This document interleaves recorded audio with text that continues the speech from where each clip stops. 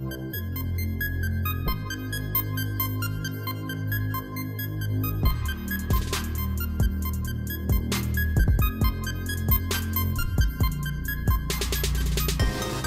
is the Steelers Blitz with Wesley Euler and Arthur Moats on your 24/7 home of the black and gold, SNR.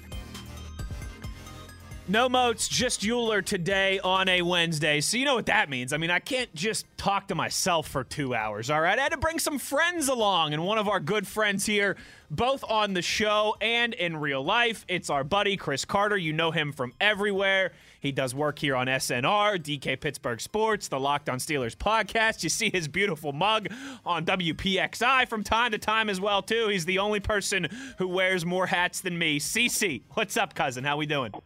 What's up, Wes? How you living? I'm not too bad. So we had a little I almost said issue, but it's not really an issue. Like, we had a thing come up last week, right, where we can't play licensed music on the show anymore. Right, so we can't do Migos. So no Migos, yeah. No Sam Cooke that we like to play on Fridays. No Billy Joel that Moats likes to play on Wednesdays. But it's because our podcast is growing and getting bigger, and we just want to be careful that we're not stepping on anybody's toes or doing anything wrong. But we did get this new. I was playing it here.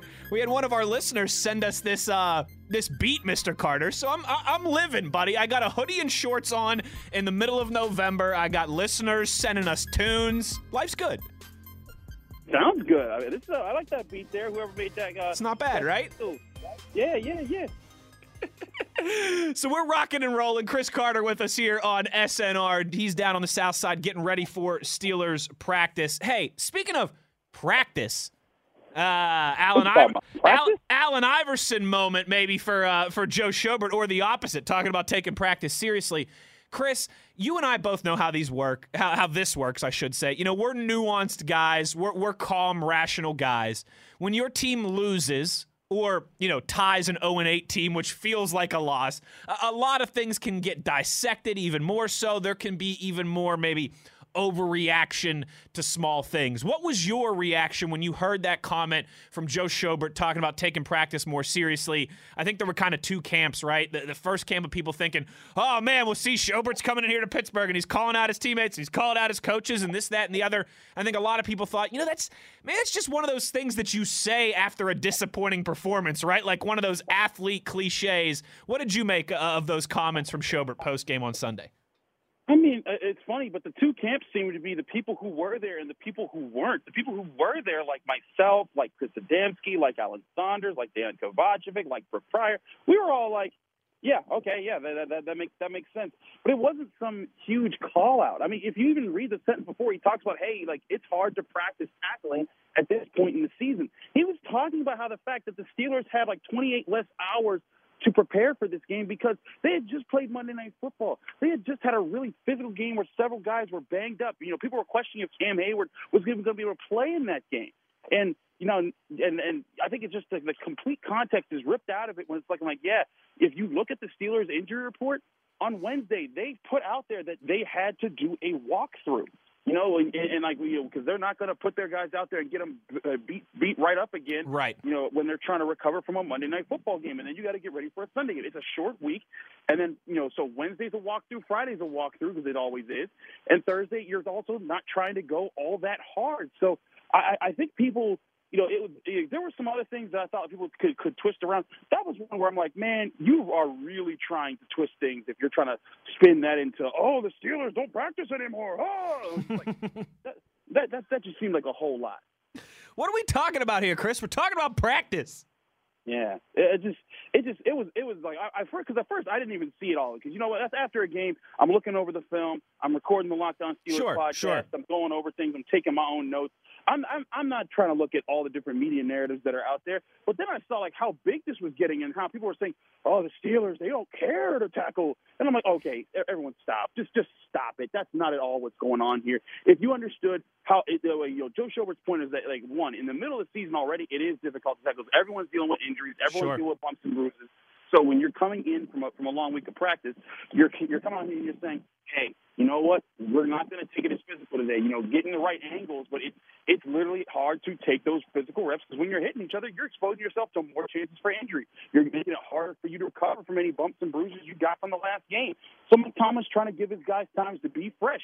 And sometimes that works out. Sometimes it doesn't. And in this case, it just didn't work. So Joe Schobert was saying, hey, in this instance, now we have a regular work week. We got Sunday at 1 p.m. game to a Sunday night football game. Now we'll have a full week of work. And, that's why I'm interested to see how they practice over the next couple of days here. Chris Carter with us here on The Blitz. He's live down in Mr. Rooney's backyard at the UPMC Rooney Sports Complex. Chris, we heard from Mike Tomlin yesterday. He talked about how they're obviously more confident in Ben and TJ and some of these guys playing on Sunday, even on a shorter week of work with both injury concerns and COVID concerns. He also stated, though, that the team was going to go forward and kind of game plan this thing starting around Mason Rudolph. So let's talk a little bit about that, about Mason for a second. Maybe start here. His performance on Sunday. This was obviously a huge debate on the show on Monday. I'm sure, as you can imagine, Mason is a polarizing guy amongst this fan base for sure. Moats and I, both of our take on Monday was that Mason played well enough for the Steelers to win. Was he perfect? No, but he played well enough, gave you what you needed from a backup quarterback, enough chances to win that game. They just couldn't get it done. Would you agree? How would you evaluate Mason Rudolph's performance from Sunday? I mean, he certainly gave them chances to win the game. I mean, the deep ball to Diontae Johnson was actually a very, very good throw. But he also, made several mistakes in this game. There was a play where Pat Freiermuth was wide open. Yep. The Lions didn't even line up a guy over top of him, and he was just walking down the field, raising his hand like, hey, throw it to me. And Mason Rudolph tried to throw it into double coverage and almost gets picked off over the middle. I look at plays like that, and then the skip pass to Ray in McCloud if he just throws in the end zone, a 5-yard check, it's a touchdown. It's basic things like that Mason still doesn't get done. But again, he's a backup quarterback. Now, where I do think that this was a disappointment for Mason Rudolph is the camp that says that, Mason, he's the future. He's the guy. Even if he's not the future starter for the franchise quarterback, he's your bridge quarterback. He's your guy to get you to the next version of Ben Roethlisberger. Well, to me, he showed that he wasn't. And I think that was the most disappointing thing was that, like, hey, man, like, you came into this game. This is your chance to really shine. And you weren't as consistent and as sharp as you could have been against a really bad team. That to me is a disappointing factor. But this isn't all on Mason. Is a good bit of it? Yeah, sure. Because he probably made the most mistakes in the game as it comes with being the quarterback. But Pat Freiermuth's fumble costly, but that was his one mistake in the game. Diontae Johnson's fumble costly, but that was his one mistake in the game. It was a true team tie. That was the normally I say a team loss, right? I'm still struggling saying that. It's a team tie. It just sounds weird. But that's what it came down to. But Mason Rudolph, not the sole reason that they didn't win the game, of course. Just he does need to be sharper. Yeah, no, buddy, I completely agree with that. He certainly, the skip pass to Ray McCloud stands out as a real missed opportunity. Mason Rudolph could have played better, but I think you nailed it. I think that speaks more to his his ability to, or lack thereof, to be the long-term guy, to be the bridge guy for the Steelers after Ben Roethlisberger, more than it speaks to what did you expect from a backup quarterback, right? I mean, I think we do this a lot of times. Like, we expect every backup quarterback, to be Charlie Batch or to be Case Keenum, and that's just not the case. There's only 12 to 15, I think legitimate franchise quarterbacks in the NFL, or at least guys that are being treated by their team like a franchise quarterback. There's 64, quick math, 2 deep quarterbacks in the NFL. Like, that is what you get from backups in that situation. I'm with you. Mason certainly left some plays out there, but I thought he played well enough for the team to win around him. That performance, though, what I'm taking more so is kind of exactly what you said, his future for the Steelers, which seems like it might be, that question might be playing itself out as we go here. You mentioned, Chris, some fumbles in those big moments, right? And I know this is something Mike Tomlin talked about yesterday, how the Steelers need to detail their work on both sides of the football. On defense, it's being sharper with tackling. On offense, it's the ball security stuff. And, I was thinking about this as I was listening to him, Chris, and I talked about this a little bit in the open. Like, ball security in big moments, unfortunately feels like it's been a theme for this team for a few years now, right? Like, we don't need to remember that 2018 Juju and the James Conner fumbles that were very costly in big games that, at the end of the season, you're looking back on that and you're saying, man, if we would have just done this differently, we'd be in the playoffs. We've seen it from Deontay. We've seen it from Pat. We saw it from Juju in 2019 against Baltimore. It just feels like ball security in big moments has been a costly theme for this team since 2018. I mean, there's been some moments like that where you look back and you're like, man. But you know what? One thing I say about this, Wes, is that every team got moments. It may not be very true, very true. It may be integrity in your gap integrity, giving up big runs in the wrong moments, giving up big passes in the wrong moments. Throwing interceptions in the wrong moments. Almost every team can go back and say, man, why is it us? Oh, Lord, why? And then you look around the league, it's like, oh, well, everyone has problems like that. Is it unfortunate? Yeah, sure. I mean, and then, you compare it to that Saints loss from 2018. Now, granted, now we're talking 3 years ago, so we're kind of stringing together sure. Completely different versions of what different offensive coordinators, and a lot has changed since then. Exactly. I mean, 2018. I mean, heck, that was before Randy Fichtner, I believe. Wasn't that the last year? No, that was the first year. That was AB was still in time. Yeah, geez, what a time. But you remember Stephen Ridley and Juju fumbled in the fourth quarter of that game. It was a lot like the two fumbles in this overtime tie. So there are situations there, but that's not something that it's like, oh, they're not practicing or they don't care to protect the football. It's like, hey, you know what? These guys made some crucial plays here. And you think back and you see some of the ways that the ball was punched out. It was just a heck of a play. Marlon Humphrey goes for the ball all the time. When he popped it out of Juju's hands, Juju, I think, has 2 fumbles in his entire career with a whole bunch of touches. And so it's not like he doesn't try to. It's just like, hey, you know what? Sometimes the other teams, they're going to try to make plays for the football. I do think that there will be an increased effort to say, hey, protect the ball when you're moving there, especially in the big moments. Because sometimes, as a player, you're saying, hey, like Deontay Johnson on that play, if he just goes down a second earlier, he's fine. But he's trying to make the big play. He's trying to say, hey, I'm trying to end it right now. We've played horribly. I'm trying to put this team on my back, and he just didn't see the guy behind him coming to punch the ball out. That's tough when you're a shifty, fast guy that relies on being that guy. Sometimes you let it slip. Like, oh, I didn't protect my backside on that one. So right. It's a tough situation, but it is something that they're going to have to address. But at the same time, I think it's tough to tie this to stuff that happened 3 years ago. Chris Carter laying it down as always. A few more minutes here with our good buddy. You hear him here on SNR, DK Pittsburgh Sports, the Locked On Steelers podcast, WPXI. Great knowledge as always. Let's switch to defense here a little bit then, Mr. Carter.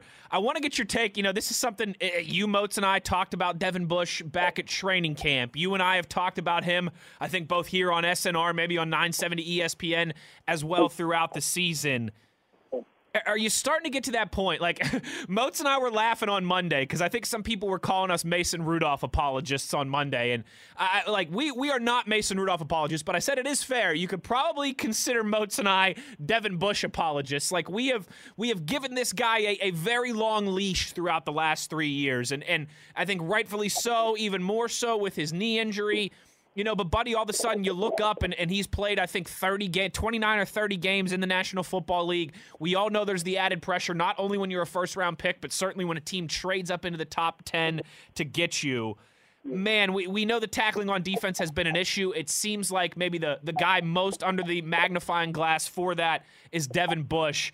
Are you starting to sour on 55 a little bit? Where are you at with what you've seen from him so far this season? Well, I think to be fair to both of yourselves, you didn't give him a long leash for 3 years. You're giving him a long leash for just the past couple months here. Right. He was really good as a rookie. I mean, I don't know anyone that looks at his tape and says, man, Devin Bush, what a terrible linebacker from that rookie tape. In the first 6 games that he played, he was really good. He was a huge reason they shut down Saquon Barkley in that first game of the season, which was a big reason why they started off and got things going last year. He was a very good linebacker for 2 years. It's just that unfortunate part, he got injured at the wrong time, and now he's still recovering from that. But it's funny.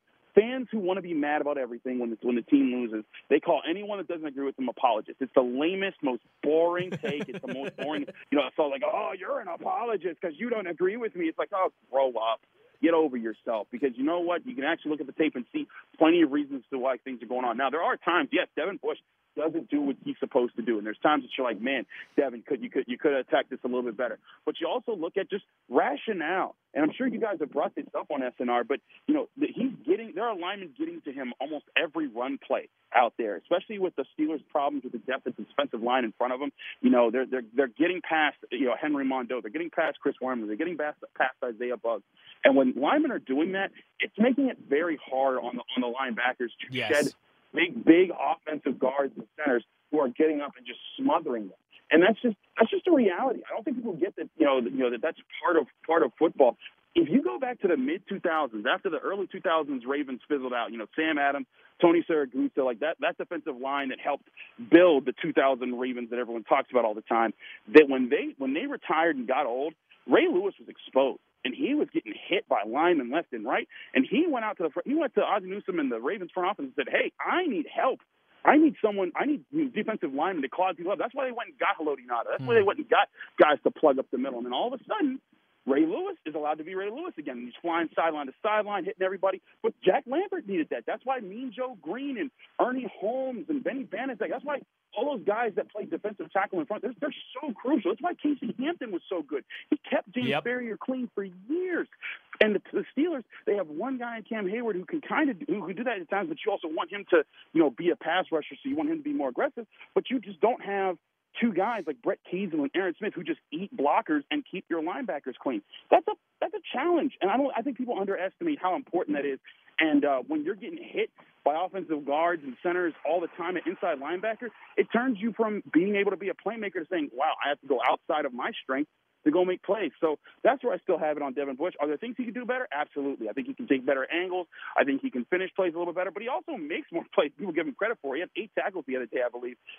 Some of them were key stops for the Steelers. So, I think he's getting back from his ACL. He's dealing with the defensive line issues I just mentioned. There's a lot of other mitigating factors into his play. I'd like to see where he goes from here. I also want to remind people, Wes, that people called me a Bud Dupree apologist for years. I said, I think he's got something in there. They just need to unlock it.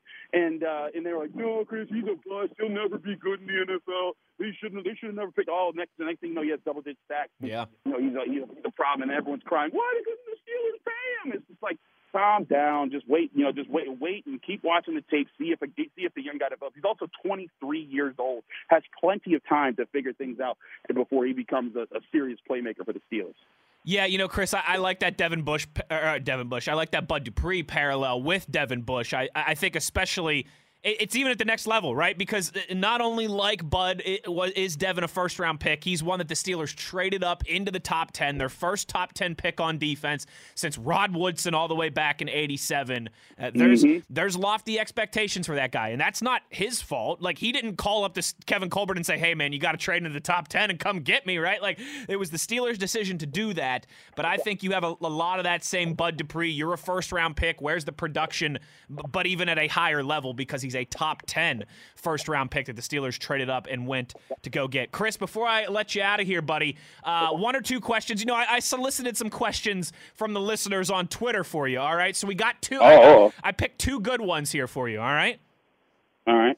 First one's from Rod Dollar. Rod says, ask Chris who he thinks fills in for Minkah Fitzpatrick at free safety this weekend. It's going to be a mix of everybody. It's going to be Trey Norwood. I think they could bump back Cam Sutton a couple times, but it's not going to be a one-man job. And Tomlin even said so on his Tuesday. So, but that's going to be a multifaceted task. They're going to have several guys doing different things because they don't want to put Norwood as the lone guy back there that always has to do things, but they do want to, give him some chances to play. But you also, you got Cam Sutton. If Joe Hayden can play, you're going to be cool with James Pierre being out on the outside and let Sutton roam around a little bit and do help with that. The biggest thing for whoever replaces Minkah Fitzpatrick, just don't give up the big play. You don't have to be a supreme playmaker. You don't have to break up all the passes. Just go out there and keep the lid on the defense. Force offenses to have long, successful drives if they want to score on the Steelers. That's the biggest factor there. So it's going to be multiple guys. I agree. Good answer. All right, here's the last one for you, buddy. Steelers Nation 920, our buddy up in Wisconsin, wants to know, if the NFL added an expansion team, what city should it be in? Ooh. I feel like St. Louis got roused when they lost the Rams. That would be a good one. I was thinking St. Louis or Oakland were the first kind of ones that came to mind for me. Oh man, Oakland deserves its team back, man. I know that they were heartbroken when the Raiders left. You could even I guess it'd be tough to move the Raiders back from Las Vegas. Right, and just right. Give Vegas their own team. That would have been the right answer a couple years ago for sure. Right, it would have been there. But here's the thing: I would also, I think the NFL has an untapped market in Toronto. You go to Canada. Ooh, that's a good one. You get the other country involved. Now, all of a sudden, all those Grey Cup fans, now they're going to be that's like, a real good one. We get this kind of one. That's going to bring in that would bring in so much more revenue, because then that's not just Toronto's team, that's Canada's team, and they're like, we got a team in the NFL. Let's go. Yeah. So. That would just further boost the money coming to the NFL. I think that would be your smartest move, is get a big city like Toronto, and then you bring the whole country of Canada with you. You know what? That's a really good. You know what? Everyone talks about London, Chris, but I think Toronto or even Mexico City is the real answer there if they were going to expand outside of the United States. Toronto, I feel like Canada, there's already the market there. Mexico City, I feel like every time the NFL goes there, it's always a huge success, and there's always a massive turnout. You know what? I'm picking up what you're putting down, partner. I dig it. Chris Carter, kind enough to join us live from Steelers practice on the south side at the UPMC Rooney Sports Complex. Make sure you're showing him some love at Carter Critiques on Twitter, and checking out all of the 37 different outlets that he contributes to. Buddy, thank you, as always, for your time. I know you're a busy man. Always great catching up with you, and we'll talk soon. Thanks, partner. Thanks for having me, Wes. Always appreciate you. There he is, my guy, Chris Carter. Good friend of the show, good friend in real life. CC with the good stuff, as always, here on the Steelers Blitz. That's, if you've started to pick up on some themes, right? Anytime Arthur Moats is out, I try and have Chris Carter on. It's like, I can only work so hard, I need somebody else to rock the microphone. I used to always lean on Crowley, too, right? We used to have Crowley on all the time as well, but now he works for the iHeart Network. He's a big-timer. He's got a crazy schedule. He works from, 3 a.m. to, 11 a.m., and, I think the last thing he wants to do after working 8 hours through the night is to come in here and do a show with me for 2 hours. I get it. But a big thanks to Chris, as always. Kind enough to join me just about every single time Arthur Moats is not here. Now, we've had Chris on. When I set this up with Chris, I didn't know that Moats was going to be out yet. But it did work out pretty well, too, if I do say so myself. It is the Steelers Blitz on SNR. Going to get to more of your tweets here when we return for the next hour of the show. At Wesley Euler is where you get at me if you want to get involved on the Twitter.com. We'll also hear from Cam Hayward around the corner here about 7 minutes from now. Cam doing an interview right down the hallway here in our iHeart studios with the DVE morning show. Always love listening to those guys catch up. We will do that, like I said, right around the corner in just a few minutes. But first, though, thinking about replacing Minkah Fitzpatrick and just everything that's going on with this Steelers team, it is insane how week to week of a game football is. The Steelers, they beat Buffalo week 1, and we're all through the roof. We're all high on this team. They're so young. They're only going to get better. The offense struggled, but the defense is dynamite. The offense is going to improve and get better and get more experience. We just went on the road to Buffalo, a team that was in the AFC Championship game, and beat them. Here we go. Here come the Steelers. And then you lose 3 straight, right? 2 of those games being at home, 1 of those games being into a division foe. You're 1-3. All of a sudden, you're last place in the division, and you're kind of down in the dumps. Then you win 4 straight games. Then all of a sudden you claw out of the division.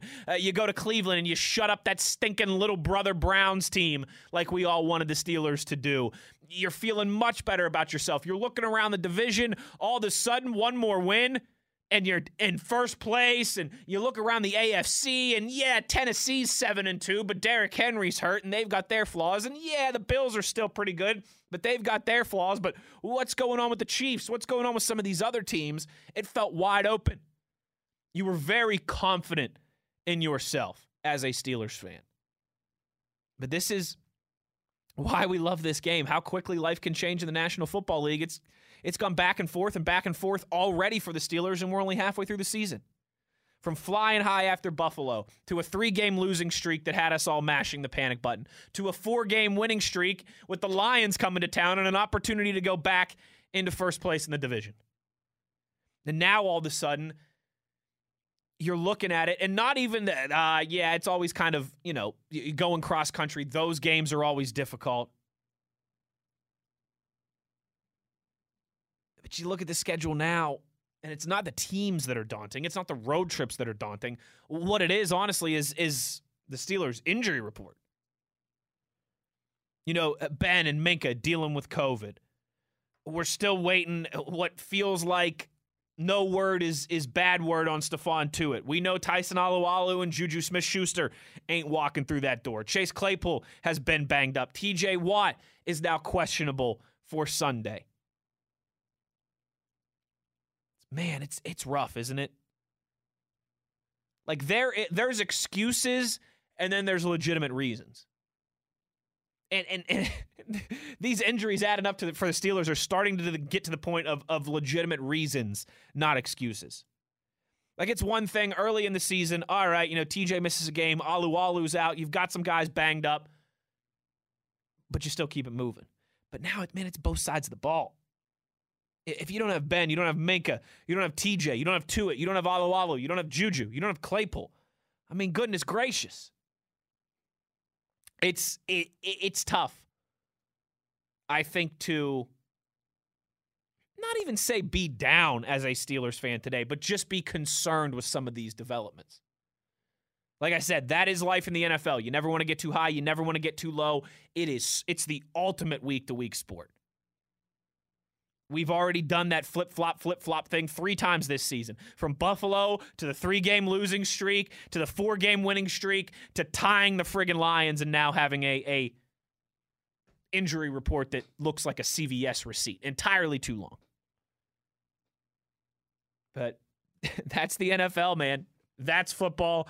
And unfortunately, that's what the Steelers are dealing with right now is trying to navigate all of that. Why we love it, though. It's absolutely why I love this game. You can go from the highest of highs to the lowest of lows in the span of a week or two. And, buddy, does it test your fortitude as a fan? It's the Steelers Blitz on SNR. Going to break here to get us into 1 o'clock. You know where to get at me. Final segment of the show when we come back. Like I said, we'll hear from Cam Hayward. I got some good audio to play for Yeen's guys from our building here, and we will get to all of your tweets. I'm flying solo, so I need the tweets today, all right? Don't make me work harder than I have to. Get at me about the Steelers, about the NFL, anything else really sports-related or life-related. If you want to ask a question like 920 did, about NFL expanding, anything like that that's sports but on the fringe, I'll take it. I'll take, as always, your goofy tweets about food, I went Thanksgiving shopping this morning. You have Thanksgiving questions for me? We'll do that more next week. But you know where to get at me on Twitter, @Wesley Euler, if you want to get involved in the show in the final segment. It's the Steelers Blitz on SNR.